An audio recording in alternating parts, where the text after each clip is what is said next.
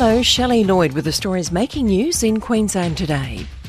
A Brisbane mother accused of stabbing her teenage daughter is expected to face court this morning. Brittany Klein has more. The 37-year-old was charged with attempted murder late yesterday after the weekend attack, which police described as gruesome. It's alleged a kitchen knife was used to stab the girl multiple times in the neck, face and back after a fight broke out in the family's unit at Wynnum early Sunday morning.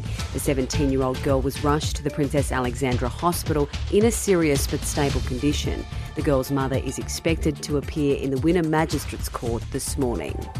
Police are yet to charge a man accused of swallowing a stash of drugs during a police chase in Brisbane's north.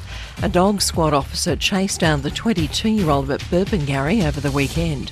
Police say he'd taken a large quantity of methamphetamine as he ran from police.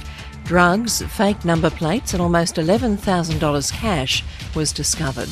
Police Union President Ian Levers has praised the quick-thinking officers involved. It's indicative and it shows the work that police are doing day in, day out, right across the state of Queensland.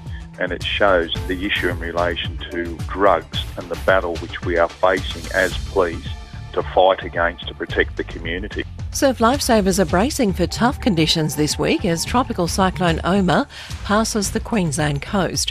While the Category 3 system isn't expected to make landfall, it's already whipping up big swells on the Gold Coast, with waves up to 1.9 metres recorded at the weekend.